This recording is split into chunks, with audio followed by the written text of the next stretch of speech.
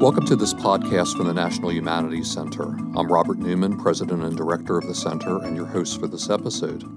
Most people would agree that judging people based on generalizations related to their skin color or gender, religion, or nationality is wrong. Yet the practice is commonplace in all societies. So the question arises, is it ever okay to use stereotypes? And if so, when? Today we're talking to Erin Beeghly, Assistant Professor of Philosophy at the University of Utah, who's working on questions such as these as a fellow at the National Humanities Center this year. So welcome, Erin. Thanks. So tell us about this project in terms of how you're dealing with prejudice and racial stereotypes and how we conceptualize stereotyping and what's the matter with it. Yeah, so my book project has three questions sort of at its core. One is just what is stereotyping?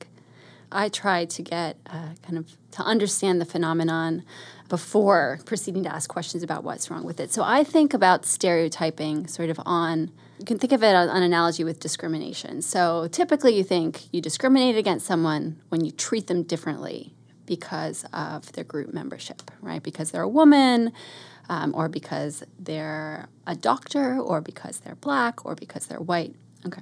So stereotyping is the psychological analog of that, right?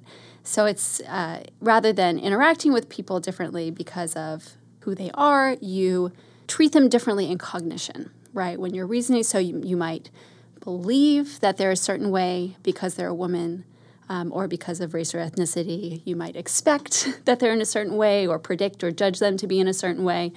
It's kind of a cognitive kind of discrimination. So how do we develop these stereotypes, and how do we prevent developing them if we assume they're wrong? Well, the starting point is that we're not sure whether they're wrong. And so my project is sort of a traditional project in applied ethics in one sense. Okay, it's a kind of explanatory project.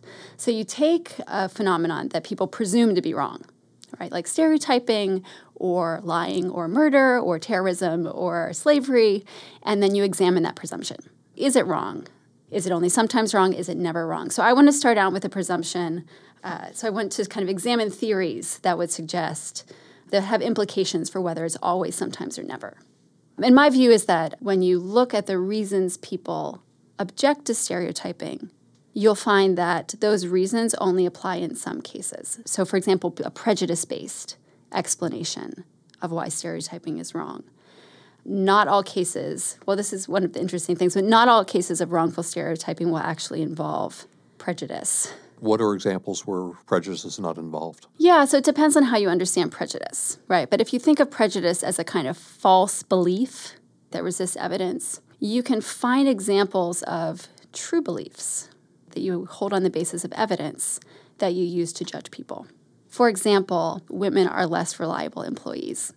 Why might they be less reliable employees? Well, because women are tasked with caretaking responsibilities of children and also parents, right? So this could be a true stereotype that women are less reliable employees. And in fact, it could be based on good evidence because we look around and people are conforming to the stereotype. Okay, so the idea is this might not meet the criteria for counting as a prejudice according to traditional definitions of prejudice, but still it would be wrong to stereotype people in certain contexts based on that generalization. So I want to ask you to give us some examples of when it's okay to stereotype, but I also want to lead into that by sort of pulling from the summary of your project.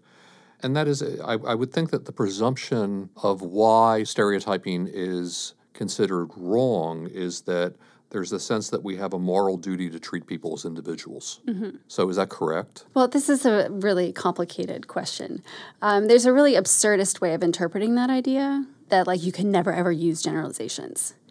In the literature on discrimination, I think theorists rightly say, well, we use generalizations all the time. If this were morally impermissible, that would be an absurdity, right? So it's got to be that there's some times when we can use generalizations to judge people and to treat them differently, and other times in which it's okay not to treat people as individuals. If you're thinking of treating people as individuals as kind of judging them not based on generalizations, like, well, we always do that. So that can't be the moral standard. Here's a theory of when stereotyping could be wrong. It's wrong when it entrenches oppressive social relationships. Okay, in that case, you can find an example of stereotyping that doesn't entrench oppressive social relationships. So you might think of stereotyping a skateboarder as like, not an outlaw, but like, someone who doesn't care about social norms, and is sort of dresses in a certain way. So that you expect your cousin, right, who who's a skateboarder, to show up in like a certain kind of attire.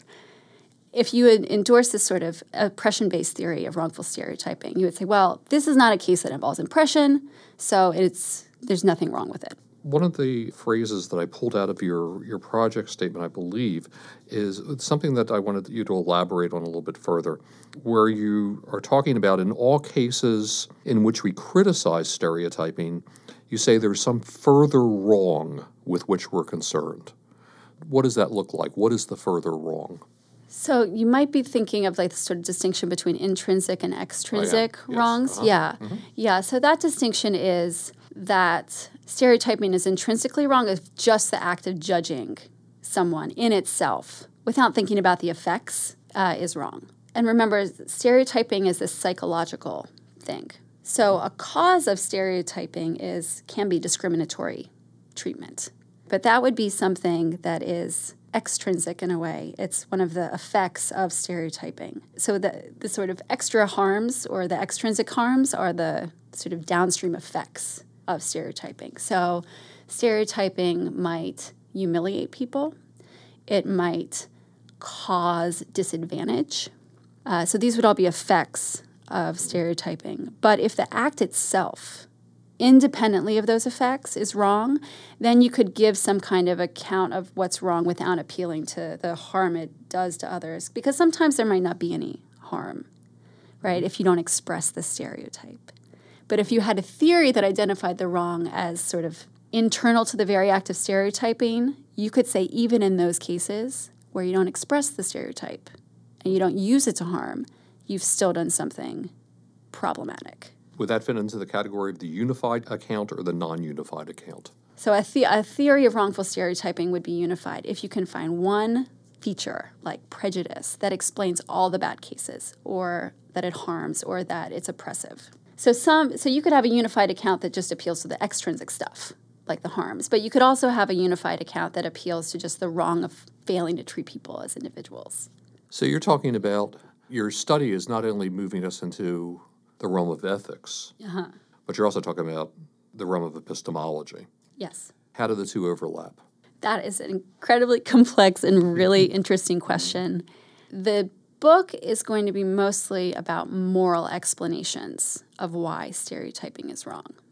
So there'll often be an epistemic element to the moral wrongness. So all the prejudice-based theories incorporate some kind of problem with the stereotype itself or how we're using it, that it's false, that it's unjustified, that you use it in a way that's irrational. You root these sort of ways in which stereotypes are defective from the point of knowledge with these moral failings, like that you're dehumanizing other people.